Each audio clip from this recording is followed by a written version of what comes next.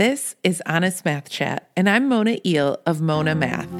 I'm a former math avoider turned math teacher cheerleader, and I'm going to get real honest with you about math classroom culture, engagement, math discussions, and all the student-centered instructional practices to help you empower your students to love and understand math deeply. So every Monday on Honest Math Chat, we're going to work together to make our classrooms places where students see themselves as mathematicians. But let's not wait. If you're ready to engage every learner and get them pumped about math, you've got to use math discussions. I welcome you to download the guide to engaging math discussions right now.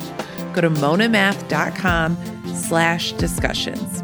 You'll get all my best tips on how to guide on the side while getting every child meaningfully engaged in discussing their math thinking. Do you know all your math facts?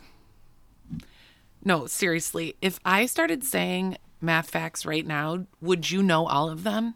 You probably do because you're great at math and you're a great math teacher. Me, on the other hand, the answer is kind of. I have strategies that I could use to figure them out, but I never really moved on from like accounting strategy for many of my multiplication and division facts. Yikes. At some point, we want our students to commit their facts to memory. After repeated practice with models and strategies to help them understand and see those facts, we want our students to just know that 4 groups of 5 is 20. Or harder, that 6 times 8, this one is one I don't know automatically, embarrassingly, so that's why this is so important, that 6 times 8 is 48, right? However, we don't want rote memorization for the sake of memorization. This is not an episode on accuracy and speed alone. I don't suggest those as the main focus of your students' fluency work. Instead, let's define fluency based on the work of many smart people. We know that fluency is flexible, efficient, and accurate. Much more than get the answer on the test. So the question then becomes, how can we help our students develop flexibility in their fact knowledge while also being efficient and accurate? The thing is, we can't just make it happen for our students. It develops over time, just like learning to read or to write. Our students will learn a bit each day or week. They will understand the associative property one day and learn a whole new set of facts. But it might not happen until they've had lots and lots of exposure to models and math discussions of those models. And then one day they will start to use it in their own solving and see that it works efficiently and accurately. And then they will add it to their tool belt for the future. I don't want you to think that just because students practice flashcards over and over again, that that's enough. That's not the kind of practice I'm talking about. Students have to work out strategies to understand the numbers, to understand how the numbers go together and how they're broken apart, so that they can understand the fact before they commit it to memory or get an answer efficiently. NCTM's Principles and Standards for School Mathematics states, computational fluency refers to having efficient and accurate methods for computing. Students exhibit computational fluency when they demonstrate flexibility in their methods that they choose, understand and can explain these methods, and produce accurate answers efficiently. That means students need to have methods to compute. They don't have to have their facts memorized. We want them to be flexible in choosing a method that will get them an answer more efficiently. And most importantly, we want students to be able to explain their method. When you can describe something, then you actually know it.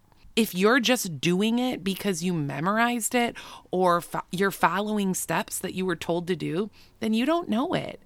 You know the steps, you know how to follow directions, but you don't necessarily know the math. Here's an example. Inside of my curriculum workbook, there were a few addition and subtraction facts at the start of the unit as review. I asked the students to do them, and I watched as they solved. And one third grader started using her fingers to solve 8 plus 9. I asked her, "What do you know that could help you?" And she looked up at me and said, "Oh, I got to make a 10. It's 17. I took 1 from the 8 and I can make a 10. That was easier." And this example shows exactly what we want our students to do. Solve efficiently, flexibly use strategies to get an accurate answer. However, she needed a prompt, a nudge. She doesn't need a sheet of practice problems on the 9 facts. Instead, she needs more opportunities to explain her thinking, apply it, and then describe how her strategy is efficient. Maybe even critique the reasoning of her peers. But how do you do this in your classroom, right? That's always the question. Yep, sounds good, Mona. I'm on board, but how? All right, here we go. Use number talks. The episode from January 30th, I'll link it below, talks about how to do a number talk or a math talk. Go to that episode, listen to it, and start doing a math talk at the beginning of each lesson. Give students time to discuss their strategy. Consider other strategies and critique the reasoning of others. Keep your math conversations focused on strategies and efficiency, and this will help your students build their fluency. Use models and manipulatives to help students see the facts, right? In order for students to move to symbolic representations, they must have the experience of manipulating or drawing. Make time for this.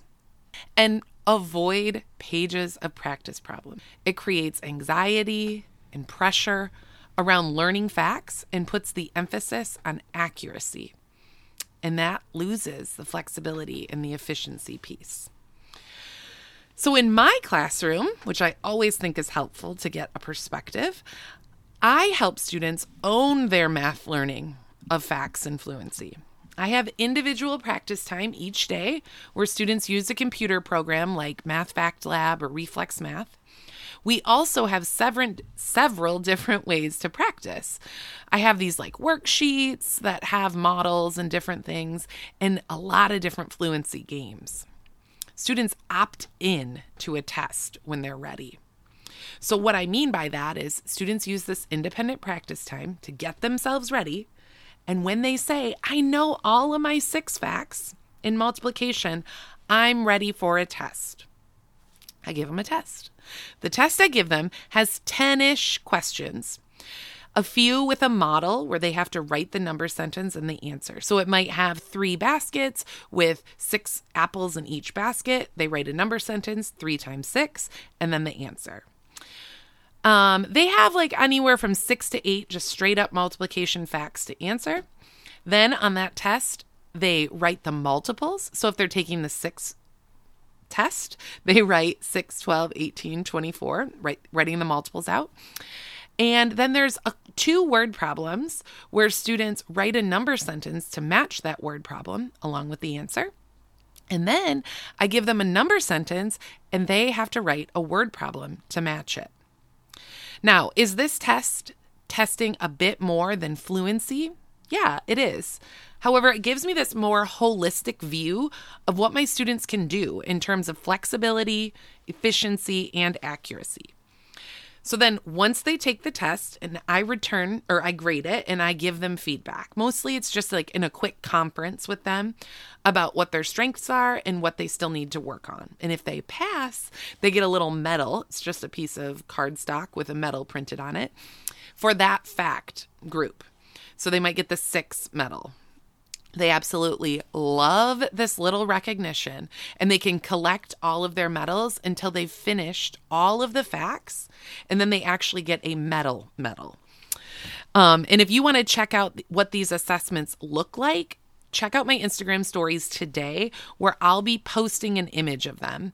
And if you're not listening to this in real time, you can go to my Instagram account at Hello Mona Math and check out my fluency highlight where I will put that image in there so you can check it out. I'll also put a link to the multiplication and division tests. Well, it's a system, really.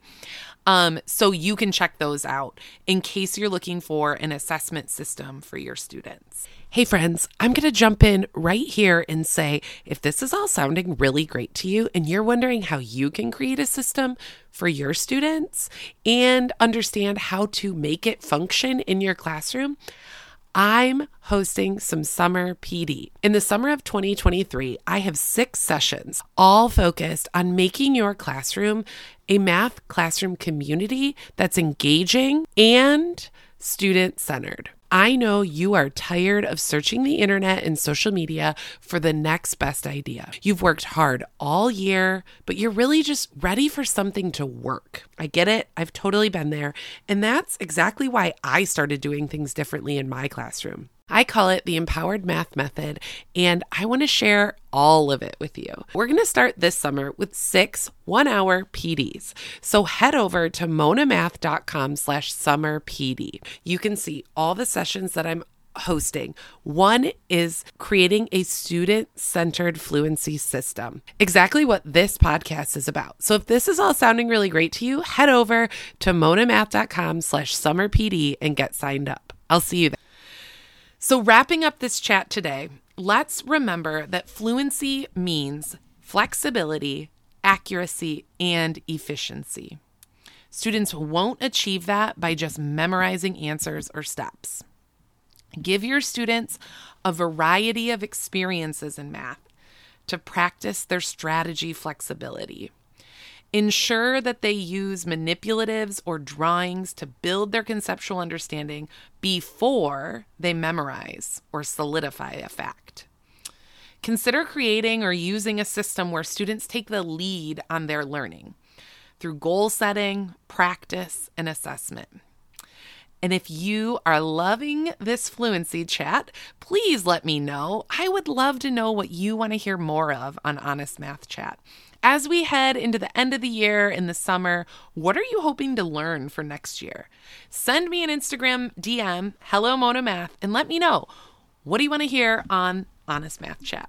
Talk to you soon, friend. Well, that was your dose of Honest Math Chat for today, friend. Thanks so much for listening. It would mean so much to me if you subscribed, shared this podcast with your friend, or leave a comment. If you have not downloaded my free guide that I made in response to the questions you have all about engaging your students in math discussions, go grab it, monamath.com/discussions.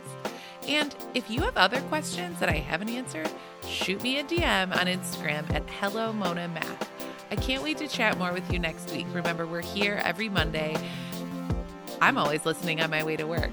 When do you listen? See you soon, friend.